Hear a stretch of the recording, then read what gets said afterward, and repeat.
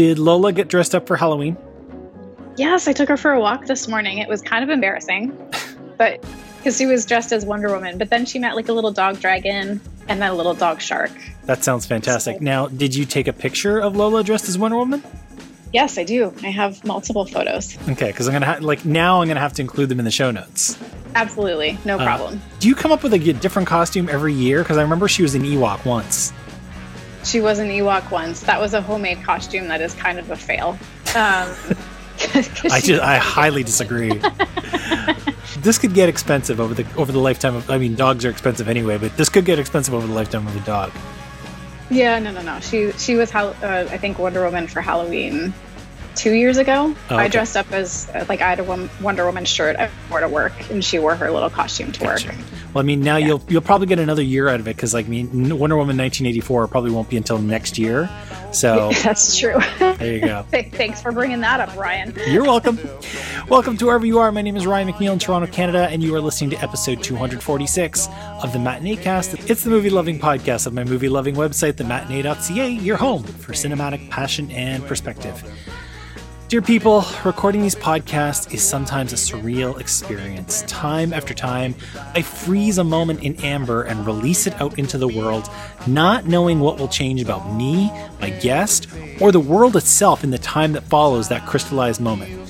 Things change, people change, the world changes. This episode, for instance, will be released one measly day before the American presidential election. And who knows how that will go, and if people will care about this moment that we're in right now, this conversation that we're about to have. I hope you still care, but I really don't know. We must live in these moments. We must make the best of what we're dealt at any given second, because we might miss out on something wonderful while we're looking ahead to something stressful and or unpleasant or just game-changing, as the case may be.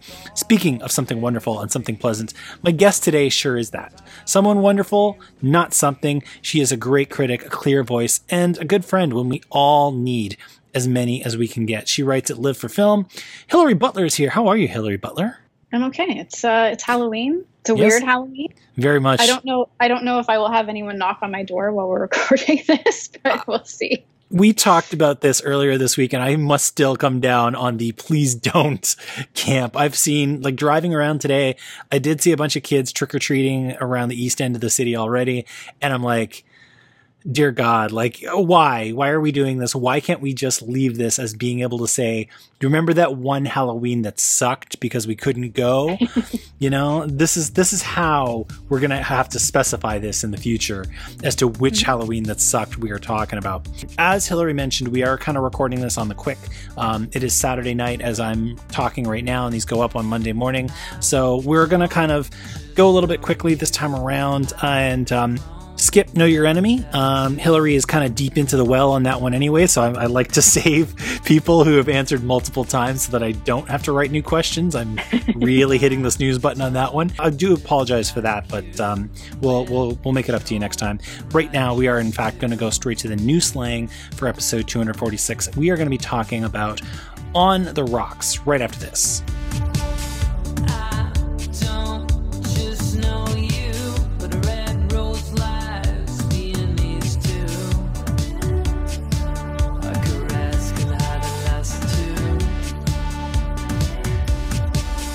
On the Rocks was written and directed by Sofia Coppola. It stars Rashida Jones, Bill Murray, and Marlon Wayans.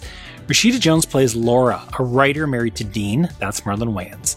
The couple have two young girls, are living comfortably in New York, even if Laura's writing career isn't quite where she wants it to be. Dean, meanwhile, is killing it in a tech startup. Killing it meaning a lot of time away from his family. When Laura begins to suspect Dean might be having an affair, she opens up to her father, Felix. That's Bill Murray. Felix, a bad partner and father himself, hangs his own shitty manhood on Dean and leads the two on a merry chase to catch him in the act.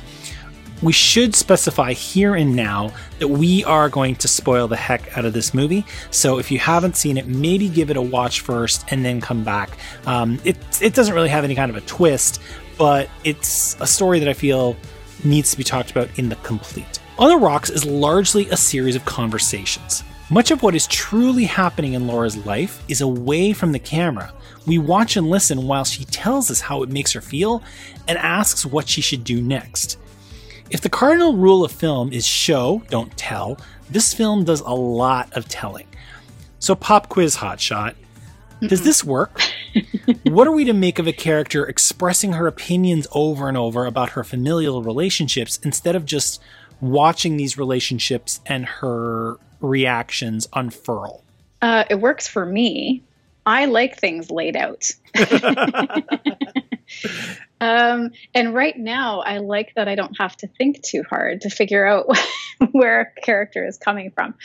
But I also appreciate that this is a woman that doesn't mind asking for help. She's not keeping it all up inside. Now, whether she's asking for help in the right places remains to be seen, I suppose. But she's not afraid to speak her mind.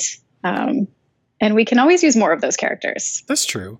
I mean, the reason why I ask is because, skipping kind of straight to the brainchild behind this project, Sofia Coppola has really made her career on making the audience do the heavy lifting. You know, like her films are often very, very quiet. Like you often write the script on a napkin, and you have to extrapolate onto Scarlett Johansson or Kirsten Dunst or Emma Watson what they are thinking and what they are going through from moment to moment, because Coppola likes to just kind of film them thinking and film them sitting in space and moving through space and just letting their expressions and their body language do the work.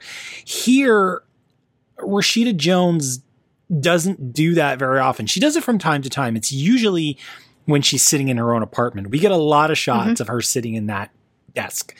But by and large, she's articulating it a lot more. And I you know, while I did enjoy the movie, there's a lot of times where she was articulating it and I wasn't exactly going along with what was being articulated. Like I preferred the other films where I could graft a little bit more onto what they were thinking than just listening to what they were thinking. Mm-hmm. I mean, I think that just comes from a place of personal preference. Well, yeah. Now, welcome to the show, Hillary. So I did go back and I watched a couple of films. Yesterday, I watched The Virgin Suicides and The Beguiled. The Beguiled I'd never seen before. And you're right. In The Beguiled, there's a lot of stuff that goes very unsaid. Yeah. Although it's kind of blatantly unsaid. I mean, I guess that their facial expressions and the way that they're carrying themselves say a lot. This is, I guess, more modern piece. And she's creating a more modern character and a more modern woman. True. And so I think that goes along with the way that she expresses herself. Right. I think maybe I dug it more because it was like, I really miss New York, and watching people go out for cocktails was super enticing. Right. That's true. That certainly added a little bit to it. I like that Stockholm Syndrome is beginning to enter our criticism, right? You know? It was really great the way they showed those seeing people hug all of a sudden is like, it's shocking. I don't think there's a lot of great father-daughter movies out there. And I do think that this is a good father-daughter film, even though they have their relationship issues. But I mean, every familial relationship has their issues, I suppose. And I think in other hands, it could have become kind of silly. Could have become like a caper film with them trying to track down the, Marlon Wayans' wrongdoings. And it could have become really just over the top. But in her hands, it became something different. It was slightly more layered and just visually lovely. Like, it did make me miss New York and going there a lot. Okay, see, when you put it that way, I would say I appreciate it more. Like, I came into this movie, as I said, like thinking about the other Sofia Coppola movies. But if we're painting this as a screwball comedy in the hands of Sofia Coppola, that's a different story. The merry chase, as I said in the intro, around New York and elsewhere, as it turns out, in the hopes of catching her husband in the act. Yeah, this is exactly what I think that movie would be in the hands of Sofia Coppola. I appreciated this movie for sure. I think I've brought this up on the show already, but I can't remember entirely.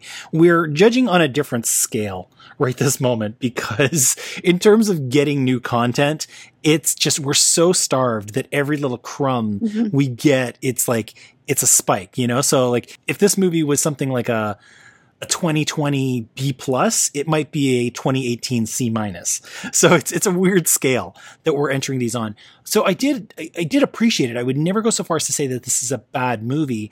However, I was not satisfied with what I saw. Mostly because, as I've already said, the baggage I brought in was Sofia Coppola's career, which we might as well like get to it right now. You said you watched a few more of her movies this week. Just the Beguiled and Virgin Suicides. I wish I'd had time to go back and watch Lost in Translation again, because truthfully, I don't think I've actually watched that since it first came out. I don't know why. Well, I do know why, because I don't really rewatch movies that often. But it would have been interesting to see Bill Murray in that movie in comparison to this one, but I just ran out of time. Well, I have seen Somewhere, I think, along the way, but that was, again, a long time ago.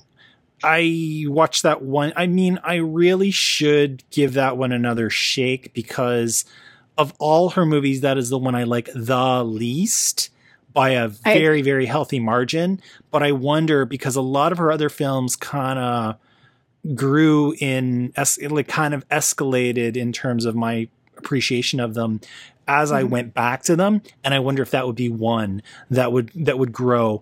It's funny that you mentioned Lost in Translation, because that movie seemed to be about Coppola's marital issues. Like, she's come out and said that was at least inspired, if not necessarily based on her relationship with Spike Jonze. This one, parts of it feel like they might be some of her daddy issues with Francis. I don't really know if she's writing from experience. I sure hope not. But it's funny that she's gone through these different phases in terms of the stories that she's written. Whether it's a relationship, or whether it's materialism in something like The Bling Ring, or Virgin Suicide was adapted from a book, so that one we can't really judge. But I must admit that Coppola is a storyteller who I really anticipate her work. Now, I was kind of up and down on her early in her career, but around the time The Bling Ring came out, I was really sold on just everything, because I went back and rewatched Marie Antoinette, which I didn't like as much when it first came out, and I think that might be why I'm a little cool on The Rocks. She has this way of just bringing you into a space and making you feel that space, and there's a lot of really interesting spaces in On the Rocks. Like, a lot of these really, really expensive restaurants they go to, like her house that she shares with Dean is a really lovely house. It's wonderful, like just moving through these spaces, but it feels like we're always like kind of too distracted by conversations going on to appreciate some of the visuals. It's funny because, like, at the beginning of the movie, she has some really incredible visuals. She has this spiral staircase as they're going through, like, the wedding, and them jumping into this beautiful blue pool and everything. And I'm like, oh, this set up, like, a very interesting visual dynamic and mood. It's a strange move for her. Now, I mean, it's still, like you said, again, if we're thinking about this as kind of a buddy comedy or a screwball comedy, it's certainly better than most of the ones we'd get. It's just kind of a shock to the system, considering the other 6 movies that she's made. Bill Murray in this movie. Bill Murray basically these days just kind of shows up and does his Bill Murray thing. Yeah, and that's okay. Yeah. He is suave, chauvinist, old school guy, right? And I'm not sure whether or not she's speaking from experience of her father. And as you said, I hope not, but more so like old school Hollywood and what these guys used to be like, hits on every woman, dresses to the nines, can't help himself, complimenting, the pregnant lady when she walks out of the restaurant. He's he's a whole different ballgame. And Bill Murray can pull it off and still be charming, which is kind of gross that he can still make me feel that way. I'm like, oh, you're still charming, even though you're a jerk. I mean, that's the whole thing, right? Like every time we wonder how are men ever allowed to act this way, you watch Bill Murray act this way, and it's like, oh yeah, that's how, and yeah, it's a really interesting character to write and to direct. For Coppola.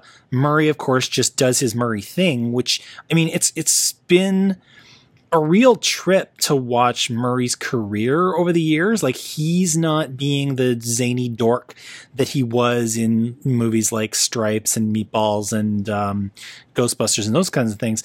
But he's like, this is not the same sort of sad introvert that we would see in like Wes Anderson movies, or certainly in Lost in Translation. I kind of wonder if this is a guy she's met. This has got to be like she's writing from experience and hanging this on Murray. And for all we know, it may even just be a version of Murray that most of us don't know. I don't think a lot of us know much about Bill Murray. He's such a like recluse outside of his movie dynamic, right? So yeah. No, you could be right. Maybe it's an interesting performance because on the one hand, he seems to be that I am this to some people, that guy friend in the corner of a woman saying, yeah, that guy sucks. And let's go figure out why he sucks and how he sucks. On the other hand, he's also just grafting his bullshit onto another guy. So it's an interesting character to write. The movie starts off with him saying, like, don't give your heart to boys, you're mine, to his daughter, right? Yeah. And that kind of goes through the movie. He's always commenting on, oh, that's a nice bracelet that Dean gave you. Did you know that Bengals were like a sign of property? And then he gives her a watch to put on her wrist instead. Yeah. So he's always kind of marking these women in his life as property. That's how he's seen them.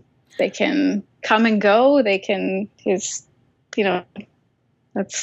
his way of life. That's his way of thinking about women. The funny thing is I am never going to look at a bracelet or a watch on a woman and not think of that ever again.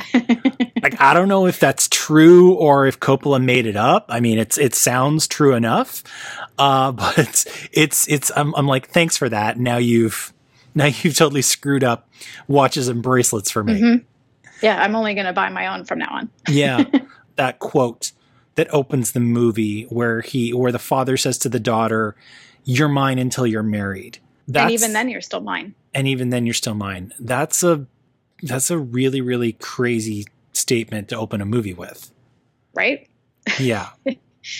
And when I watched it the second time around, I was trying to watch it with that in mind, and I guess I didn't really pick up on so many of the things the first time I watched it that link into that quote, like the watch. But in the first time I watched it, I was like, oh, that's really nice that he's giving her like this memory from her childhood, which is maybe one of the only memories that she really has of him, because or good memories that she has of him. But then the second time I watched it, I was like, that's not necessarily what he means, I don't think, by this. And you're right. I feel like he kind of has all these failures in relationships in his own life.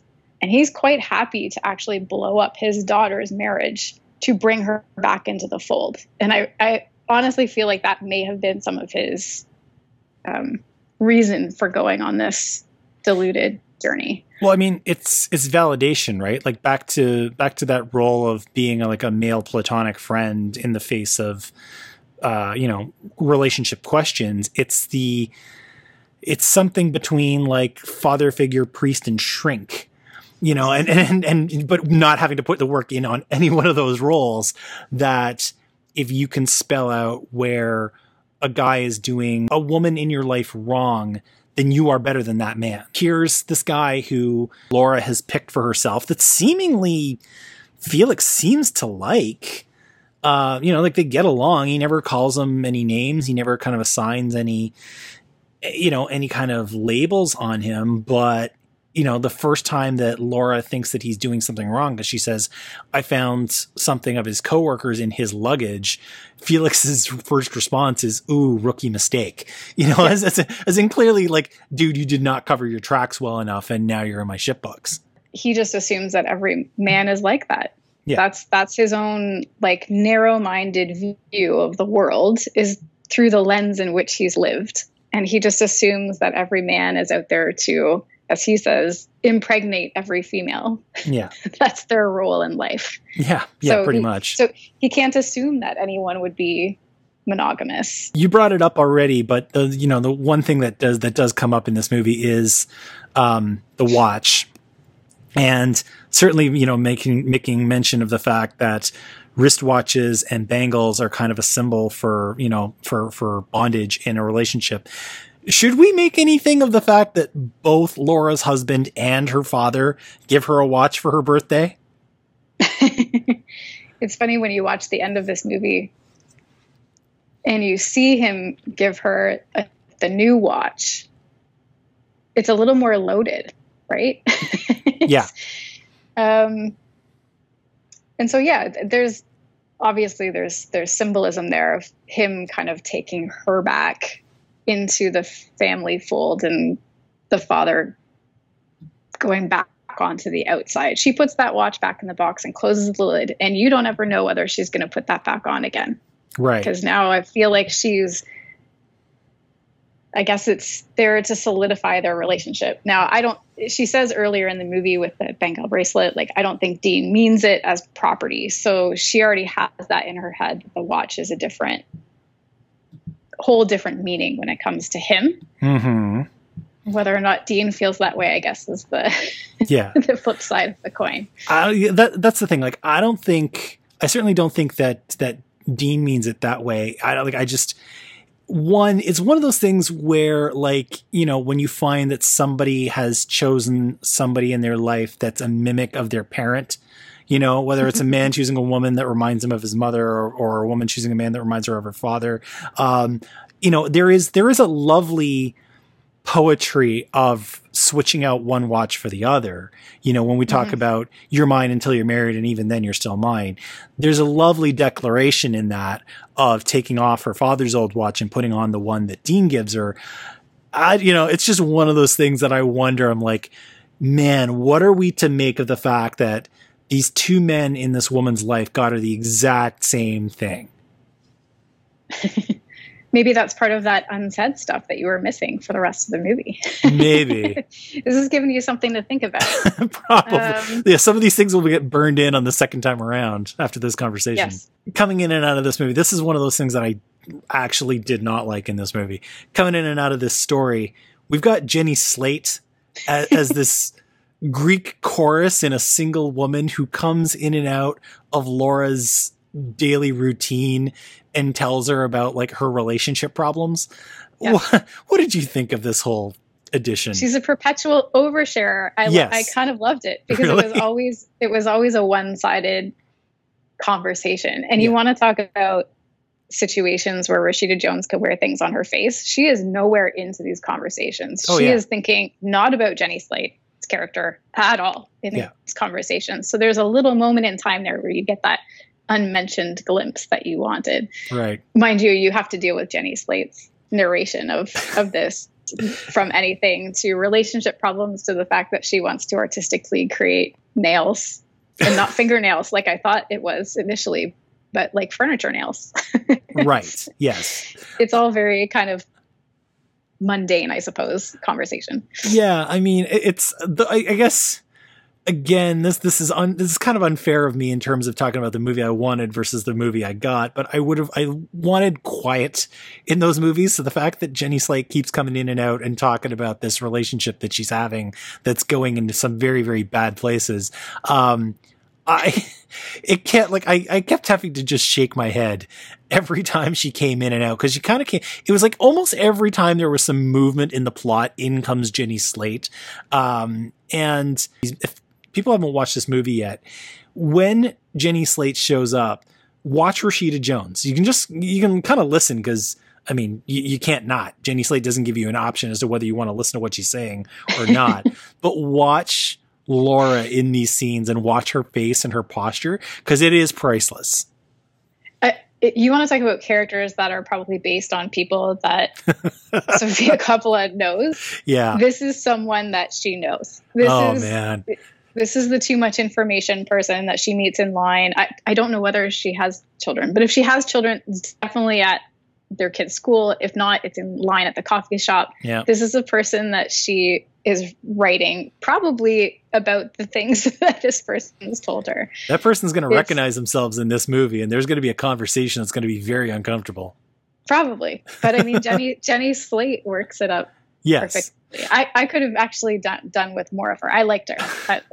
But I mean, I love Jenny Slate. It was kind of one step too far in this movie, because I was more invested in Laura, Felix, and Dean and what was going on there, and what may or may not be happening with Dean's partner, Fiona is her name. I was kind of wanting a little bit more of that dynamic, and to kind of watch them. Like, this entire movie is through Laura's eyes. Like, there is nothing that happens without her there.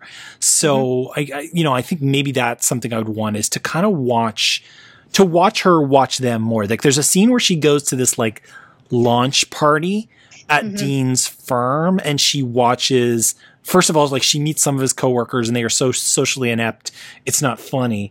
But then she watches Dean and Fiona interact, and you can kind of see where some of these suspicions grow. Like, there's a look that goes a little too long and a touch that goes a little too high. And if we are painting this in the brush of really close coworkers, it checks. But it's one of those things that, it also would spur the suspicion. Like, she's not crazy.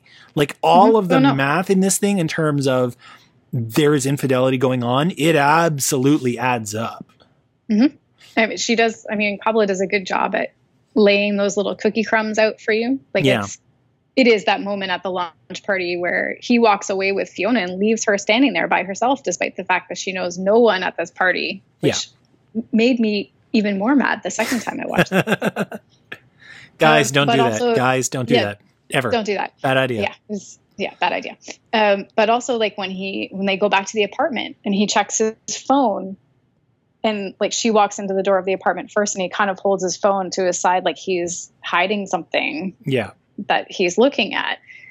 So there's these little shots that actually do lay a very credible, kind of case for his potential adultery. She's not crazy. Like, this has been really well crafted in terms of the behavior that checks, but it leads to questions. It's, that's the thing. Like, I feel this kind of story in less capable hands would be, and I hate this term, but here's a jealous bitch. She's not crazy. She's not jealous. I mean, she is those things, but the way any normal person would be. It's not painted up as somebody who is like completely spinning out of control. She has reasons for all, like, we are seeing the reasons that she has to feel these ways, regardless of how badly Felix stokes them. Cause he is never on the side of, well, maybe it's nothing. He's always on the side of, no, this is something. Her family doesn't help either. Like, they also help to, in their one little scene together, stoke the flames a little bit. With her mom, But I mean, don't forget, like, she's also at a stage in her life where she's also trying to find her self-identity. She's an author. She's, done this writing gig. It sounds like she's had a successful book before, I think, and she's trying to follow up on this a little bit. But now she's had kids, and I think what Coppola does in a lot of her movies is kind of portrait these women that are in strange times in their life where they don't really know who they are. That was certainly something I took out of Virgin Suicides, especially when, they say, oh, you have no idea what it's like to be 13. Well, yeah, exactly. You have this very awkward part in your life, but in midlife, where I guess we are, it's also awkward, because here's her husband going out to all these highfalutin parties. And she's there describing herself as the buzzkill and the person who has to plan everything. And she doesn't really know where her place is either. And that insecurity helps to feed all of this. A little bit more. Oh, yeah, absolutely. Like that end of this movie is done really well. I gotta be honest, as we're talking about this movie is growing in my estimation. Like you are giving me a lot of things that I hadn't really considered about it the first time around. But the question must be asked, is this film too bougie? Yeah, probably. Like I'm thinking about the fact that like she spends a few scenes in this movie wearing a t-shirt for the Paris Review, and they sit in some really, really nice bars, and they move, like he takes her to drinks at 21. Coppola's world is one of a lot of privilege that comes just from the fact that her name is Coppola. And some of the stories that she's told, a lot of the stories that she's told are of some very rich white people. So, that is the one thing I would be concerned about is watching this film. I can't imagine if a person living in like a 1-bedroom apartment, in some, some further corner of some cheaper town is going to relate to what these very rich white people are going through, moving around these very shishi spots in New York, living their very, very bougie life. When it comes to the issues in this relationship and the way that they've navigated them, I think that's somewhat universal. Sure. But like, make no mistake, this is, Bill Murray is showing up with a driver in a limo. This was never going to be a story about people, in different class than them. She's grown up this way. Right. Like he's, when they go on the stakeout, he's got caviar sitting down by the gear shift. Yes. Yeah. So I mean that's the thing. That's the thing I would kind of warn people about is you are going to watch some very, very bougie shit. Yeah. Again, at this point in time, maybe, I guess I should say, for me, I loved seeing it, but also I guess there is a read the room element to it, in that this is definitely pretty far away from what a lot of people could imagine themselves being right now. Yeah. But it's, look, you want to see beautiful vintage car and some really nice interiors. Coppola's got it for you. Yeah, you want to, if you really want to miss going out for dinner, this is the movie for you. Yeah, I raised a spoiler warning earlier on in this review, but if you haven't seen this movie and you're worried about being spoiled, please turn back now. We get to the payoff of all of this, which has the two of them going to Mexico of all things, which, okay, I guess. And we get there and we discover that, because Dean has said that he's been called onto this job conference down in Mexico. He hasn't given her any kind of a big heads up. Like he gives her a heads up of just a few days, which admittedly seems bonkers for a job, for a work conference happening in somewhere tropical. Like it's not like he's saying there's a last minute conference in Omaha. There's a last minute conference in Manzanillo, and I just found out like yesterday. Okay, red flags are just going up all over the place. And sure, Felix and Laura decide to track him down, like take their little stakeout on the road, go to Manzanillo and catch him in the act. And we get there, and it turns out that Dean is actually very much telling the truth. His coworker is shacking up there with another woman, of all things. And it's all been a merry chase that Felix has instilled into Laura and is all about nothing. Like Dean is being absolutely as faithful as he claims to be, with, some strange hiccups along the way. I don't know about you, but to me that felt like a weird cop-out. We've been given all of these breadcrumbs to feel like, this is going very, very wrong, that some of the things that she was explaining away early, her mother and her father both say, this is weird. This is not how a normal relationship works. This is not how a normal professional acts. Something is going on. And we get to the end of this movie and it turns out, no, nothing is going on. This guy's just working really hard and being a little bit of a klutz in how he goes through it. Mm-hmm. How did that go for you? I think I've kind of tipped my hand in terms of talking about it as a cop-out, but how did that sit for you? I mean, I suppose it feels a little familiar. Like they're in these sorts of movies where, you know, the woman's always worried about, or conversely, the guy is worried about someone having an affair. They always have this grandiose reveal, I suppose, at the end, where they always end up somewhere peculiar. Yeah. So yeah, I guess it was a little familiar. It seemed on brand for Felix, right? Like, this is a guy who would, at the drop of a hat, go to Paris, or at the end buys a ticket on the QE2, which, by the way, great sequel idea. However, you know, he's also there. He's like, oh, I can sell a painting. I can do, like, he's all over the place. So this is very on brand for Felix. And she's just, yeah, dragging her along for the ride, I feel. This is never something that Laura would have done on her. Well, on her own. So this last bit is all him. Well, see, no, like, okay, yes, agreed. I totally buy that he would take her there. That's not the part that I'm saying, you know, I call shenanigans. I call shenanigans in the fact that it was, you know, this is like an episode of Three's Company. It was all one big misunderstanding. And I'm sitting there like, come on. This guy has acted, if not shady, then certainly really, really clumsy for 80 minutes. And now in the last 10, we're going to explain it away as just clumsy. If I didn't know better, and of course I do know better, I'd swear that a dude wrote this script.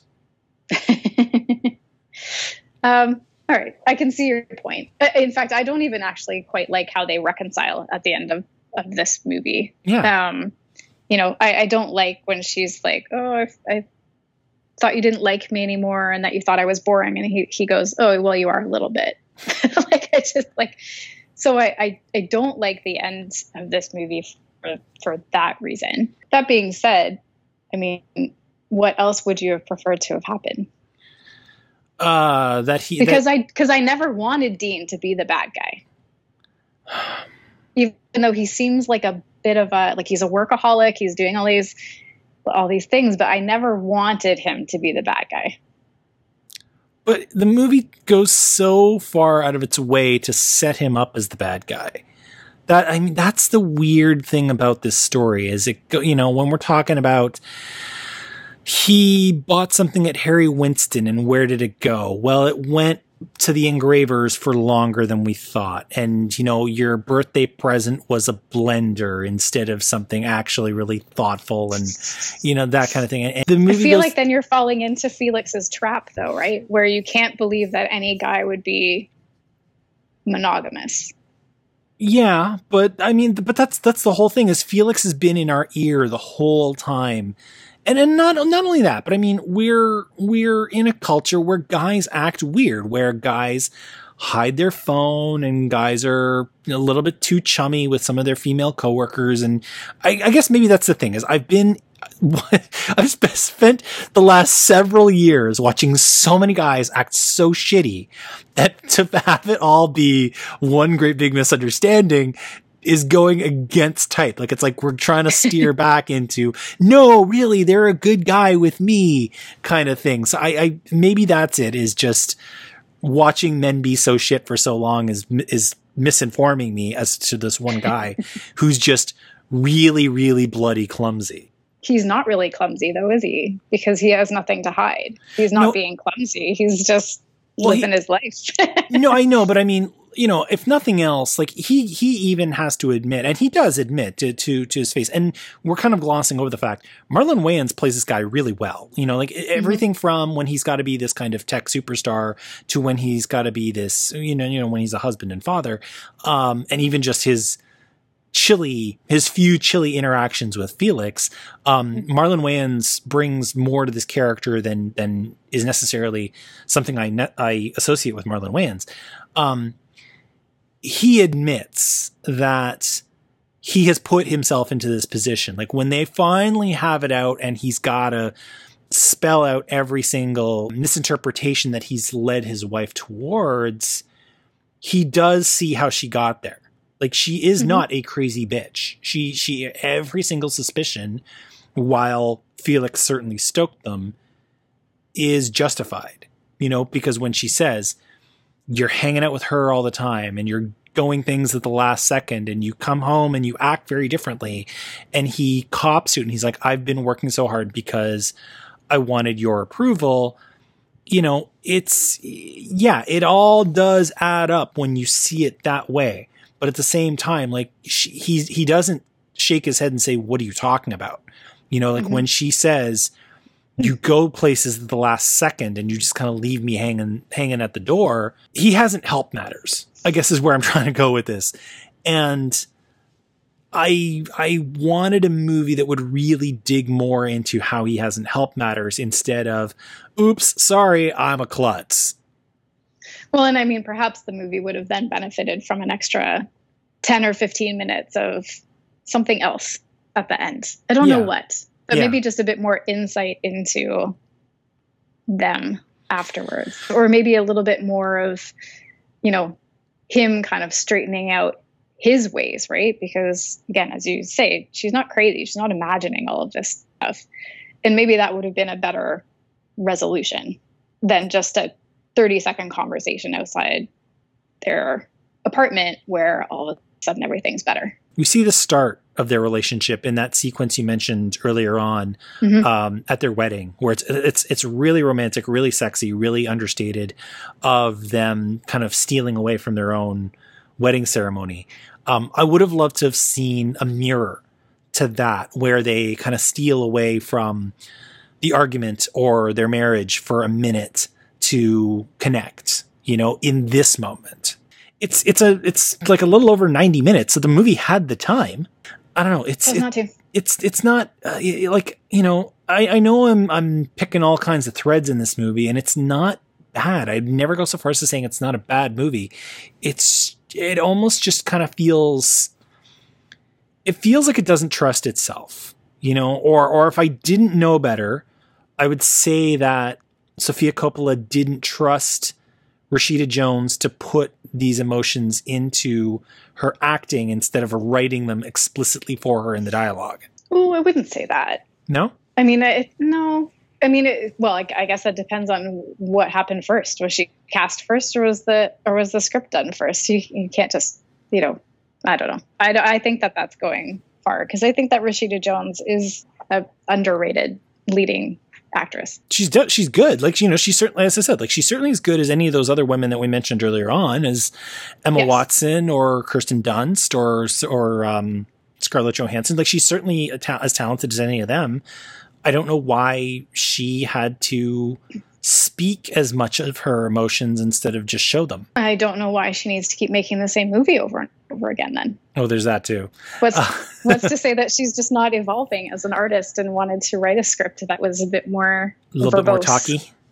That's true. And that's the thing, is just, you know, when we see that may be it, as is Coppola is at a stage in her career where she wants to write a more talky movie, and we're going to watch that stage, because she may not get to the level of like some of the best talky scriptwriters, but she's, you know, certainly better than a lot of the screenwriters out there. So it's just, like you say, like we're seeing the start of an evolution where the characters are expressing more with their mouths than there are with their bodies. I mean, look, this is one of her more like mainstream accessible movies. Oh, yeah. She might find, and keeping in mind this is on Apple Plus, and I'm not sure how as a platform that's performing quite yet, but I do think that she's going to find more of audience with this film than she would with, say, The Virgin Suicides, which is a little bit more niche. Yeah, that is a good point. Like, where it comes to her filmography, I would certainly hand this to somebody as kind of the entry stage, because like even something like Lost in Translation, I could see a lot of people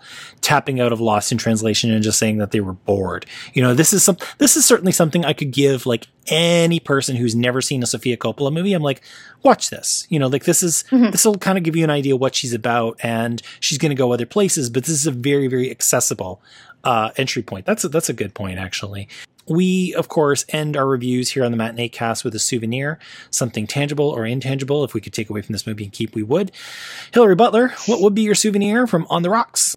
This is a hard one because I figured you were going to say the car, so I didn't want to say the car. So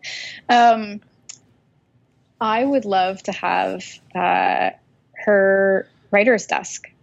I know it's plain, it's simple. It was a beautiful space. We both do enough writing that we could have a space like that to ourselves. And I loved it. I loved all of the scenes at it. It just made me feel cozy. I mean, I was kind of going to go for Jenny Slate's Afternoon Delight t-shirt, but I'm going to up my game and say that I want the writer's desk. I do love, after 5 years of friendship, that you know that I would choose the car. So well played. You're right, though. That is an amazing office that she works in, that desk. I'm like, after 200 plus days in a 1-bedroom apartment, I'm like, man, space. Look at that. A room without people. That's crazy. Yeah. That is a good souvenir. I'm choosing the car. That car that is in no way practical, is definitely the sign of somebody with money. Maybe that's why I want it, because I don't have money. It's so absurd. It is not at all practical. It calls so much attention to itself and really just kind of epitomizes somebody who is not of this time. You know what I mean? That's the thing. Is like that is so not 2020 that it should really just be living in a garage somewhere and brought out for special occasions.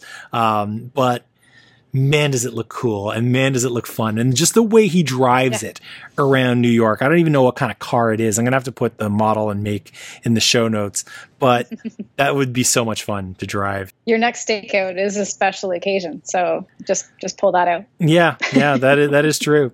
We rate here on the Matinee Cast on a scale of 1 to 4 stars. Hilary Butler, what do you give Sofia Coppola's On the Rocks? I'm giving it a solid 3.5. Wow. Okay. I didn't love the end, but the rest of it stuck with me. And even watching it the second time, I enjoyed it. Okay. It's funny because when I sat down to start doing my notes, I was sitting on about a 2.5. But you talking about it with you, I now reconsider up to a 3. And that kind of clicks because I'm still cooler on it than you, but still higher than I was, warmer than when I started this conversation. So there you go. 3.5 from Hilary, 3 stars from me. Sofia Coppola's On the Rocks. It's on Apple Plus right now. If you have access to that, go to it. There's all kinds of free content there, including a television show that Hilary loves, but there's movies. There's good movies. There's stuff like this. Hala, which came out last year. They're kind of slowly building up their brand to try They're getting sneakily good, as my friend says. Yeah. And they've got Jon Stewart coming back. Yeah, so. it's an interesting little experiment that Apple's trying in these streaming war times that we find ourselves in.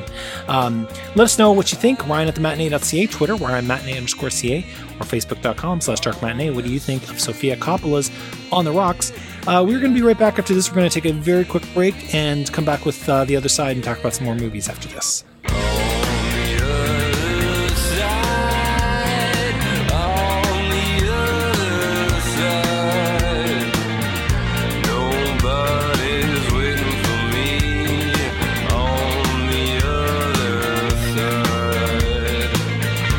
We're back. She's Hilary Butler. I'm Ryan McNeil. It's Matinee Cast 246. We've been talking about Sofia Coppola's On the Rocks. This is the part of the show where we flip the record over, play the other side. We talk about more movies, further reading that you could go on to after this film, whether you liked it or did not like it. Ms. Butler, why don't you get us started? What is a movie you thought about after multiple times of watching On the Rocks this week? So the first movie that came to mind, which I think that you also really love, is a movie from 2018 called Hearts Beat Loud. Yes. And I chose this one because of the father-daughter component. So I mentioned earlier, there's not a lot of really great father-daughter movies, and this is a very different one. There's no stakeouts or car chases involved, but it is about a father wanting to bond with his daughter, which was one of the themes of On the Rocks. You know, as she says at the end, if you wanted to spend time together, you could have just picked up the phone. But in this movie, Nick Offerman, who plays the dad to Kiersey Clemens' character, wants to try and make music with his daughter before she goes off to medical school. And he becomes an empty nester. And I loved this movie. I loved the music. So anytime that I can get people to go and watch it, I will. That is a wonderful movie. We did a podcast about that the summer that it came out. You're right. I am a big fan. Actually, a little fun fact, the song Hearts Beat Loud is my alarm clock every morning. That's what I wake up to every single day.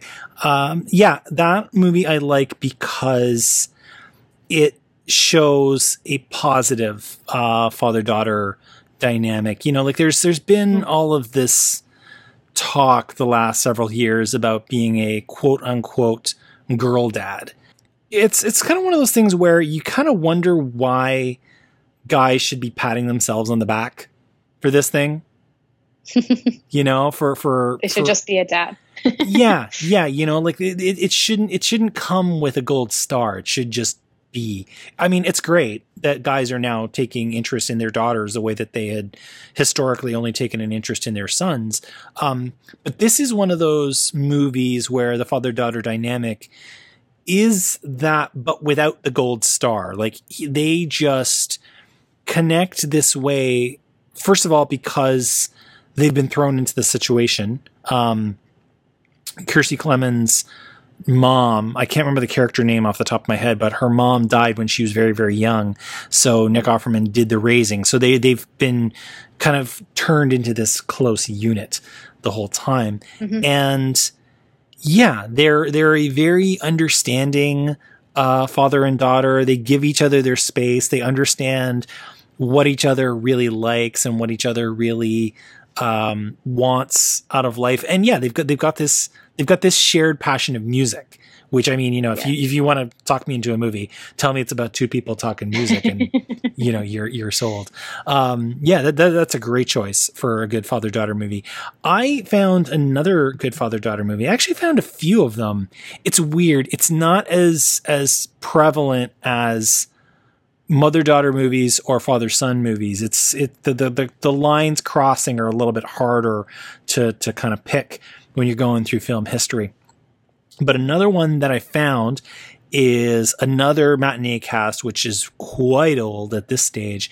I went back to 2011 and thought about The Descendants by Alexander Payne with George Clooney. Yep, George Clooney. Yep. So here, I mean, it's crazy because here you have another story of infidelity. In this case, actual infidelity. Here you have another Scooby-Doo like hunt around Hawaii to try to piece together this story.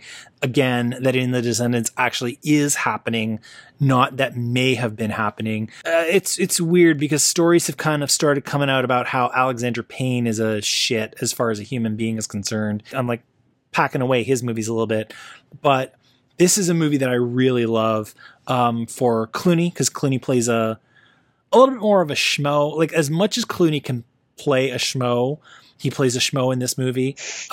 This was the breakout performance of Shailene Woodley, who I love in like everything she does. And again, watching the father and daughter try to connect when in the past they haven't, like the same sort of thing as On the Rocks. You've got this relationship that really hasn't been a bowl of cherries for their lives, but here they are thrown into this situation and they need to make the best of it.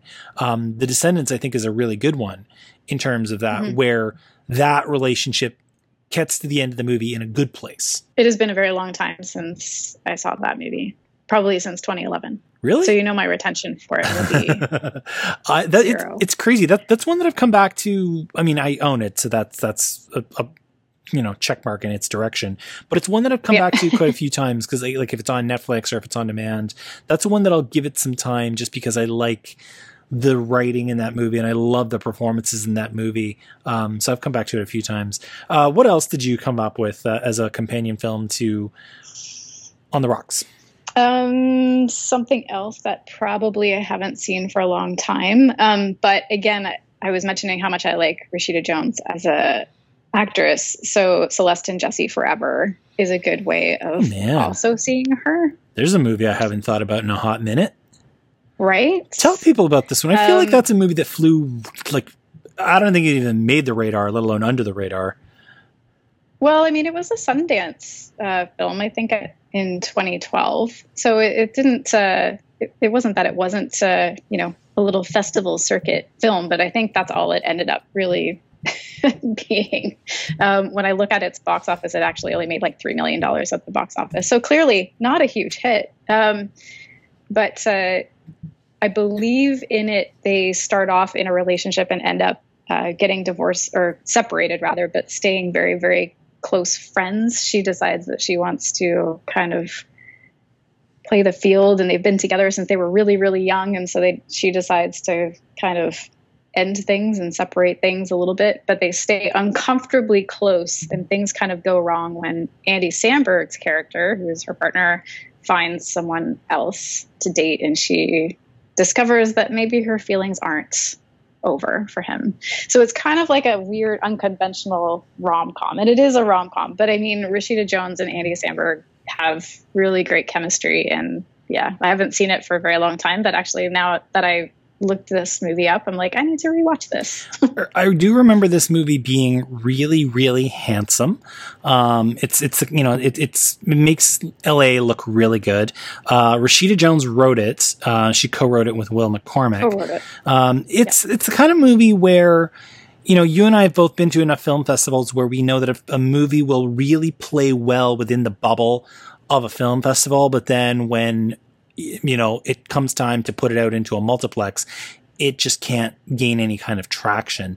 It's really subdued. It's the kind of movie, like right now, if you're looking for something to watch and you've already gone through all of the big movies and you landed on Celeste and Jesse Forever, like you're still in for a good story.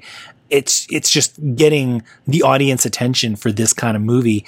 I look at Andy Samberg and the poster for this movie, and right now my brain's already going to, was it Palm Springs earlier this year?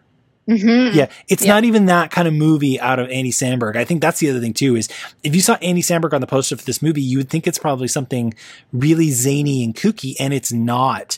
So if you can get there, that's the hardest thing, is getting somebody onto the couch for this movie and understanding their expectations. They would really like this movie, and watching that relationship, like I think that's a good male-female relationship that's in a healthy place, even though it's got its issues and they've got to deal with some shit. They deal with some shit in a very mature way, as opposed to, what we see in On the Rocks. Good choice. No, I definitely wouldn't have thought of that. We talked enough about Sofia Coppola earlier on when we were doing our main review. I feel it's only fair to back up into her filmography, and I have chose, as far as, when I mentioned bougie, I had to go to the capital B bougie in her filmography, and I went back to Marie Antoinette. This movie from 2006 was initially where I tapped out with Sofia Coppola. I didn't get it, or at least it didn't land for me when I first saw it in theaters. I thought it was I thought it was a lot of pretty pictures and a glorified music video shot in Versailles, but as I've gone back and rewatched it a few more times and thought about it in the perspective of a movie that wants to show, not tell, I actually appreciate this movie a lot more, in terms of, this woman who is put into this position, not necessarily by choice, and is kind of pushed and pulled and prodded around Versailles by everybody except her own will. And, a lot is expected of her, whether or not she's ready for it and how she handles that. I love this movie now. I really didn't like it the first time I saw it. And, I feel it's one of those movies that the mantra of this show has always been watch it again. This is one of those examples of me revisiting a movie and it growing in my estimation. Mm-hmm. Have you seen this movie in a little while? I haven't seen it in a little while, but I do remember, like, what I remember most about this movie, from the one time that I probably did see it, was the color in this movie. I just remember it just popping everywhere. But you know what would be a great companion to this movie is actually if you watched that and then watched The Great on Amazon Prime, which is not a movie, it's a TV show. I get it. But similar characters, and also starring a Sofia Coppola darling, Elle Fanning, who has been in a couple of her films now. That would also be a really cool thing to watch back to back. Definitely. If you want more bougie. if you were in a bougie mood, this is the director for you. And yeah, yes.